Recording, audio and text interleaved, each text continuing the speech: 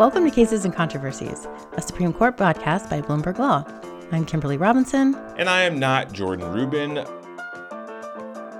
Jordan is out once again, still tending to his new child. I am producer David Schultz, and we'll be talking about what the Supreme Court has left on its docket for the remainder of this term. And Kimberly, it's a lot. Yeah, spoiler alert, it's a lot. Right. In addition to, abortion and guns, which we've been hearing a lot about in the last few months, there's a lot of other big cases that I think any other term, they'd be the cases that we're talking about, throughout the term. But this year, it's just like there's only so much bandwidth that people have. And we're going to be getting to that in a little bit with our guest. But one of the things I wanted to talk about first is Memorial Day. You and I are taking a vacation, which is not unusual, but the Supreme Court is also taking a vacation, which is unusual. What's going on here? Why are they taking the whole next week off? I don't know. So next question. Okay. No. So let me step back a little bit, right? So the Supreme Court, they go from October to generally around the end of June. The Roberts Court has been pretty good about getting out all of its opinions by the end of June. That slipped a bit during the pandemic, but what hasn't, right? So, they usually take, May and June just to get out all of their opinions. We have often multiple opinion days, particularly in June, where we get, maybe 3, 4, 5 opinions that are not unheard of. You would expect the first week of June to be one of those solid, we're going to get a lot of opinions this week, maybe 2 or 3 days. But they said, nah, we don't feel like it. We're not going to issue opinions. And I have tried to look back. I don't think that's happened since Roberts has taken over, that they've just decided not to issue any opinions this weekend. And part of the reason is because they backload a lot of their work. So the Supreme Court has issued 28 opinions in argued cases, and it's still got 33 more to go. So more than half of its work to do. And as we're going to talk about it with our guests, and as everybody who's been paying attention to the Supreme Court knows, these are like in really big cases. This isn't just like, not that habeas cases don't matter, but, these are in cases where, the justices are going back and forth with many dissents. There's a lot of disagreement, a lot of working out, even to be done within the majority, how they want to reason things out and frame things. So this just seems like a lot of work, and odd that they're going to take this week off and not issue any opinions. So, Kimberly, does that mean that if they are taking this week off, that means they are not going to be taking July 4th off? In other words, are we going into July here?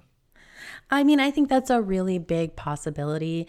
And, I think this whole term has been a strange one at the Supreme Court. We've seen a lot of... I wonder why. Yeah.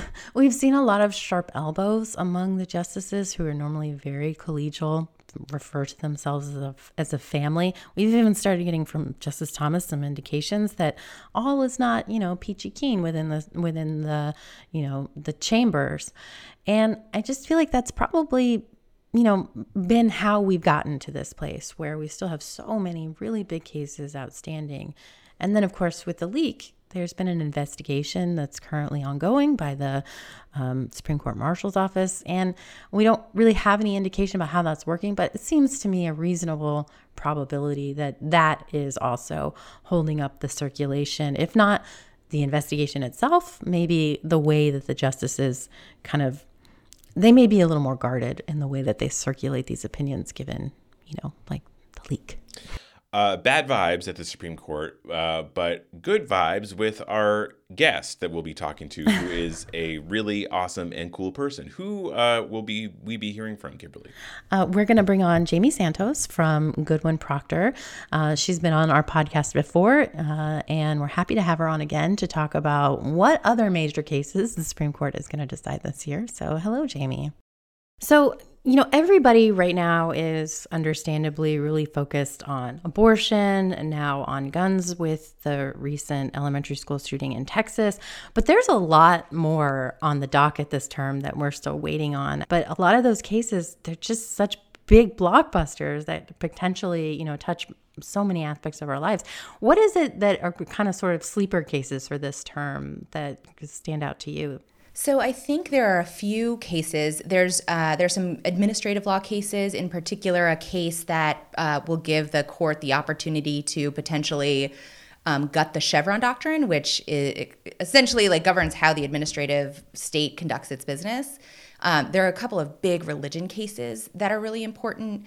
There's also the Remain in Mexico MPP case that is important both because it has a practical impact, but also because it has to do with, when and how incoming administrations have to follow what outgoing administrations do when they don't really like what the prior administration did. So I think those are all really important cases. And then the big EPA case that was, a 2.5 hour argument earlier this year.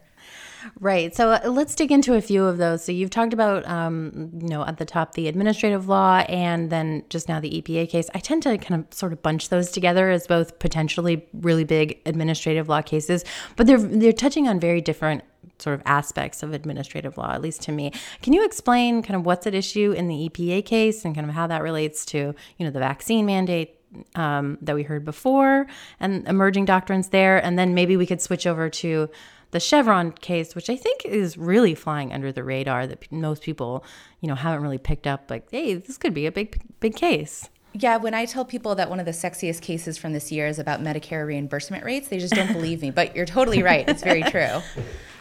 So the EPA case, it's West Virginia versus EPA, and it is about the EPA's regulation of greenhouse gases, but it's also about this doctrine called the Major Questions Doctrine. And I think and we'll probably talk about this, what we saw from argument is that there are a lot of major questions about how the Major Questions Doctrine works that the justices really don't agree on. But basically this case was about whether the EPA, when it develops emission standards, whether it can do so only on a source by source or plant by plant basis, or whether it can do so on a more systemic level by essentially giving states standards that they have to meet, and then states have to figure out how to get there, which may or may not include just shutting some plants down altogether because they wouldn't be able to reach those levels on a plant by plant basis. Yeah, so I think this is really one of those really interesting cases that not only has major implications just within the case itself, right? How can the executive regulate or work to rein in climate change? But then also the implications, of the court is to kind of expand this major questions doctrine and or really whatever it has to say about it could affect all areas of administrative law, which of course, everything we do touches on administrative law. It does. And I think if you, said that to someone practicing law 70 years ago, they would say, what are you talking about? But it's absolutely true today. And, I think one thing that was interesting to me about this case and that I'm still remain a little confused about, and I wonder what'll happen when the opinion comes out, is that Justice Gorsuch has been a big proponent of the Major Questions Doctrine. He's mentioned it in so many cases this year, even that don't really have to do with that doctrine. But he was almost silent during this whole argument. I don't think he really asked many questions at all about it. So I'm curious why he's kind of a sleeper on this one. Yeah, I do wonder this case. I think, for good reason, we're all watching it, but there's so many problems with this case and the justices actually saying something major about the Major Questions Doctrine, right? I mean, the biggest thing that sticks out to me is like, there's no rules in place. They've all been kind of abandoned, and the Biden administration is working to do something else. So it's kind of like looking to see if the executive has the authority to do something that it hasn't already done yet.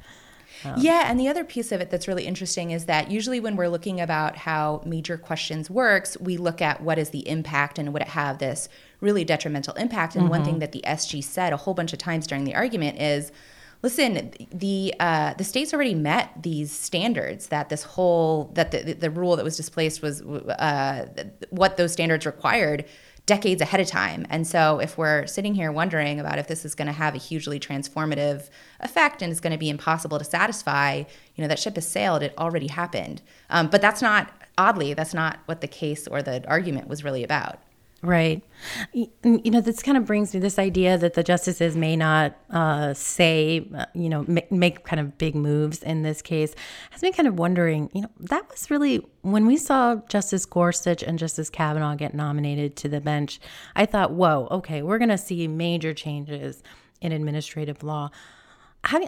I don't get the sense that they've really pulled the trigger on those major changes. Well, they have, or they're getting ready to in other areas. Of course, we all know abortion and guns. I mean, is that your sense as well? And if so, like, why not? Or are we just waiting for the EPA case to come down? I mean, that may very well be. I think there's a weird through line between this EPA case and Roe versus Wade and Planned Parenthood versus Casey, which sounds kind of weird. But, the Chevron doctrine, which is this doctrine of deference to agencies when they're interpreting ambiguous statutes, it's been around for a long time, and there have been a number of conservative justices who have voiced dissatisfaction with it. And I think the question that most of us have isn't, is that doctrine going to be cut back? It's the question is it going to be completely destroyed, or is it going to be cut back little by little, slice by slice, like we expected Roe versus Wade to be cut back until the leaked opinion issued, and then who knows what's happening now. So what I think is probably happening, and what I might expect to happen, is the Chevron doctrine being cut back, piece by piece, little by little, until it doesn't really have much force. And I think we see that both in the Medicaid case and in the EPA case, that, when are we going to defer to agencies? When are we going to decide that agencies have too much authority? And all of those questions are really wrapped up together, because I think if agencies have what the justices feel is an enormous amount of authority, then maybe we shouldn't really be deferring to them when they're making these huge policy judgments, and they're unelected and unaccountable. Well, that's a perfect segue into, you're making my job very easy, into the Medicare case. Can you tell us, I mean, like a very high level, what's going on in that case? And I mean, this is another area another case where they don't have to say anything really about the Chevron doctrine or do anything with it, but they could, and it's just kind of wait and see what will they do, right? Well, and not just they could, but at least 4 justices clearly really, really want to say something about Chevron. So I'll say at a high level what the case is about, and it's hard to stay super high level because this case is kind of complicated, but it's a case about how the Department of Health and Human Services can set Medicare reimbursement rates for drugs for hospitals. And so the statute gives 2 ways of doing so. First, HHS can gather survey data from hospitals to determine average acquisition costs, and then it can set these rates based on those acquisition costs, and it can set them for different hospital groups. They could have different rates for different groups. But then if it doesn't gather survey data, the statute says that the HHS has to use the drug's average sales price plus 6%. And then it says, as calculated and adjusted by the secretary as necessary. And what happened here is that there was a set of hospitals that service impoverished communities.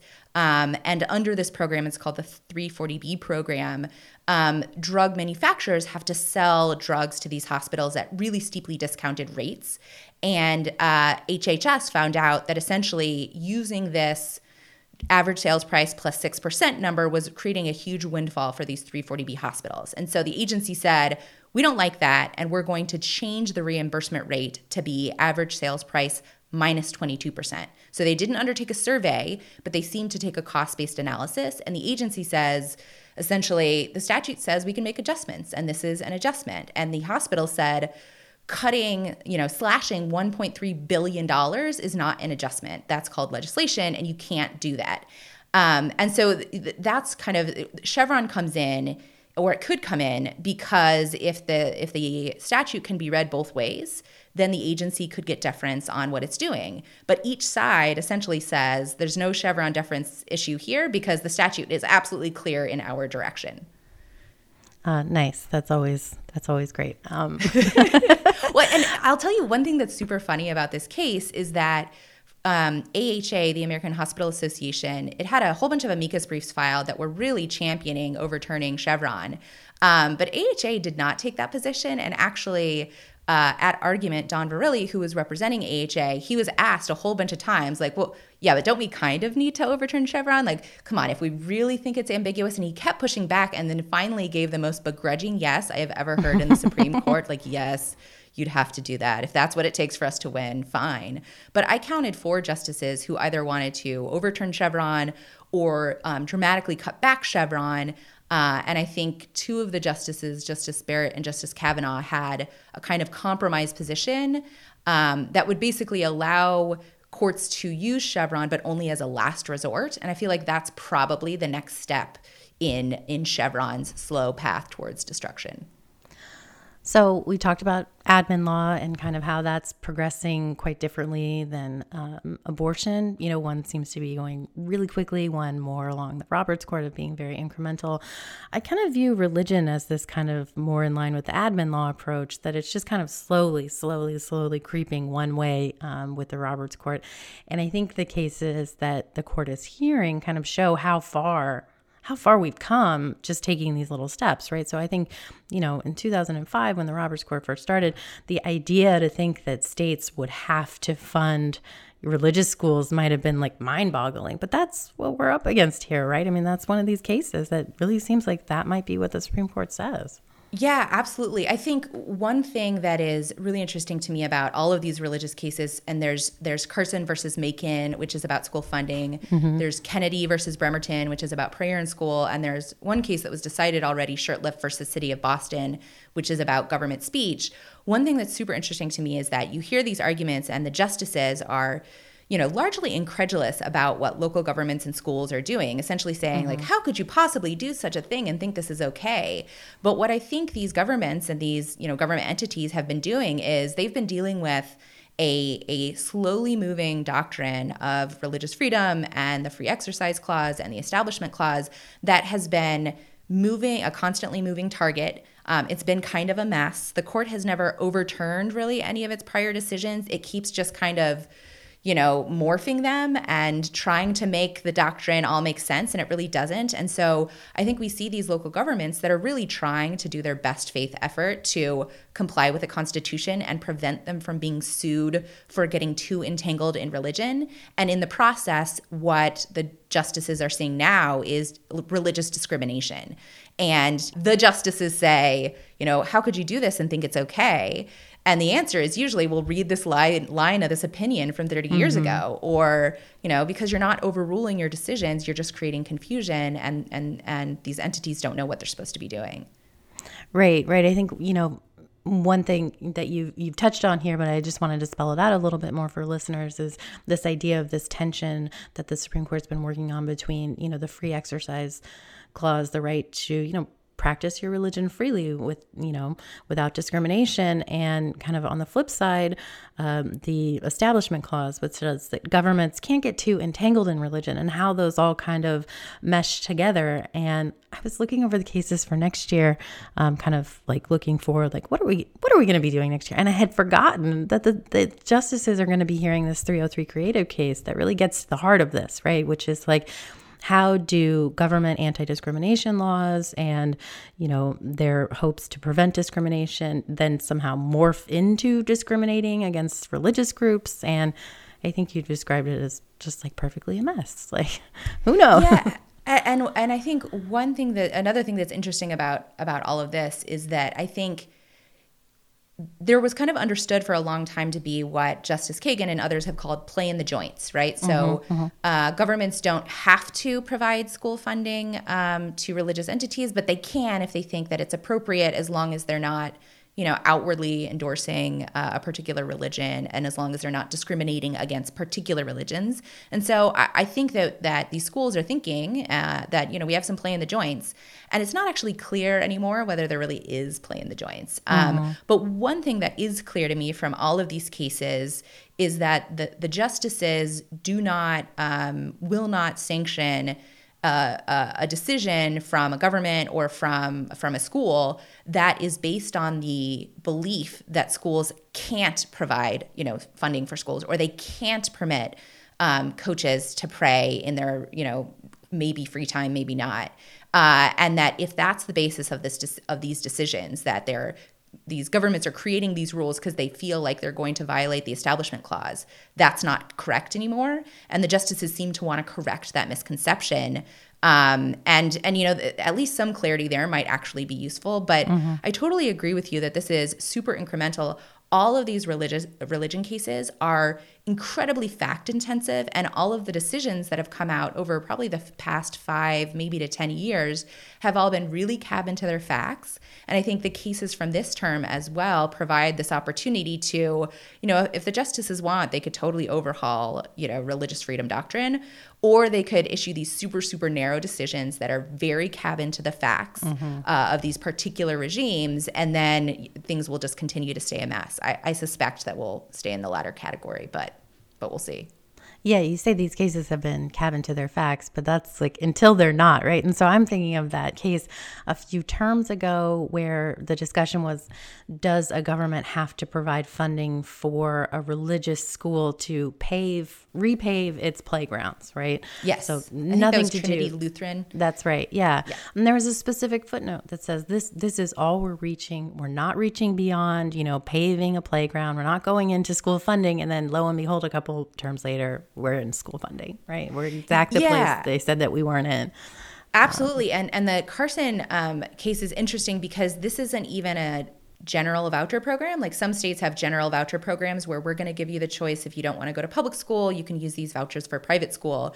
And in that situation, there may be, it may make more sense to say, if you're just going to be offering to pay for private school, you can't take religious private school off the table. But Maine's system is a super strange one. It's not a broad voucher program. It's this very tiny program intended for people who live in rural areas where there's no public school.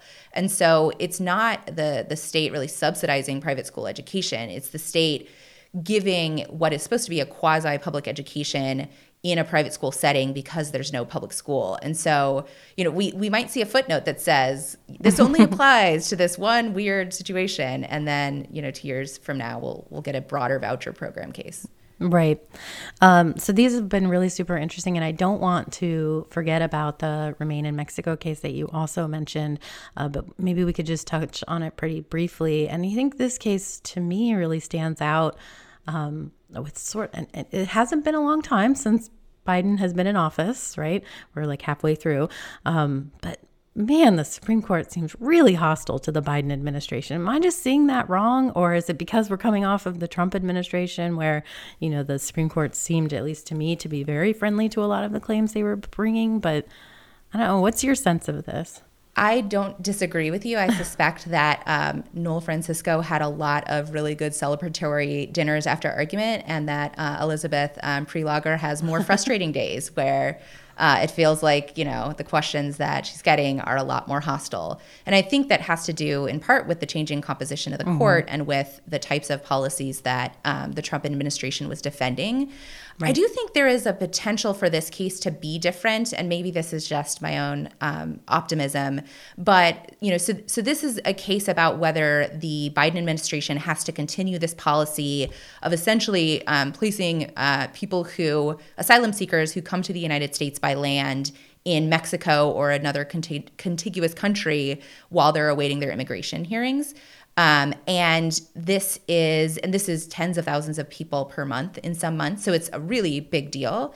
And I think one thing that's very interesting about the case is that this court has generally been very strict on immigration, on the construction of immigration statutes, and I would say seems generally uninclined to interpret the statutes in a way that would give discretion not to detain people coming into the country. But this case does actually have pretty serious ramifications for international relations, which is something that came up a lot at the argument. Right. So like Texas's interpretation, which would basically say you have to kind of send everyone to Mexico almost, would require the United States to coordinate with Mexico. And this interpretation would essentially give Mexico really frightening leverage during any type of negotiations. And I do think that's something that could give pause to any of the conservative justices who spent time in a presidential administration. And that is both Justice Kavanaugh and Justice Roberts. So it is possible that international relations piece could tip the scales slightly, though I don't necessarily think I heard that too much from argument, so we'll see. Well, let's go ahead and just end on that, high note from you, which may be a low note for others, but, that's the way it goes.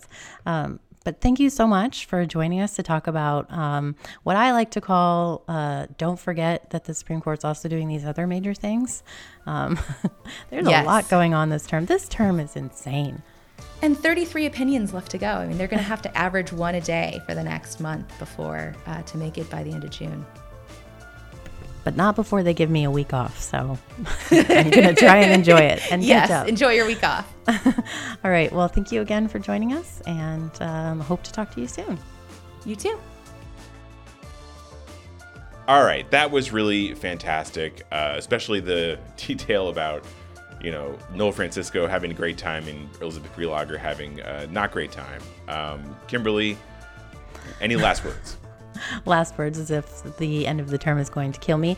No, everybody rest up next week, because it's gonna be a heck of a ride after that.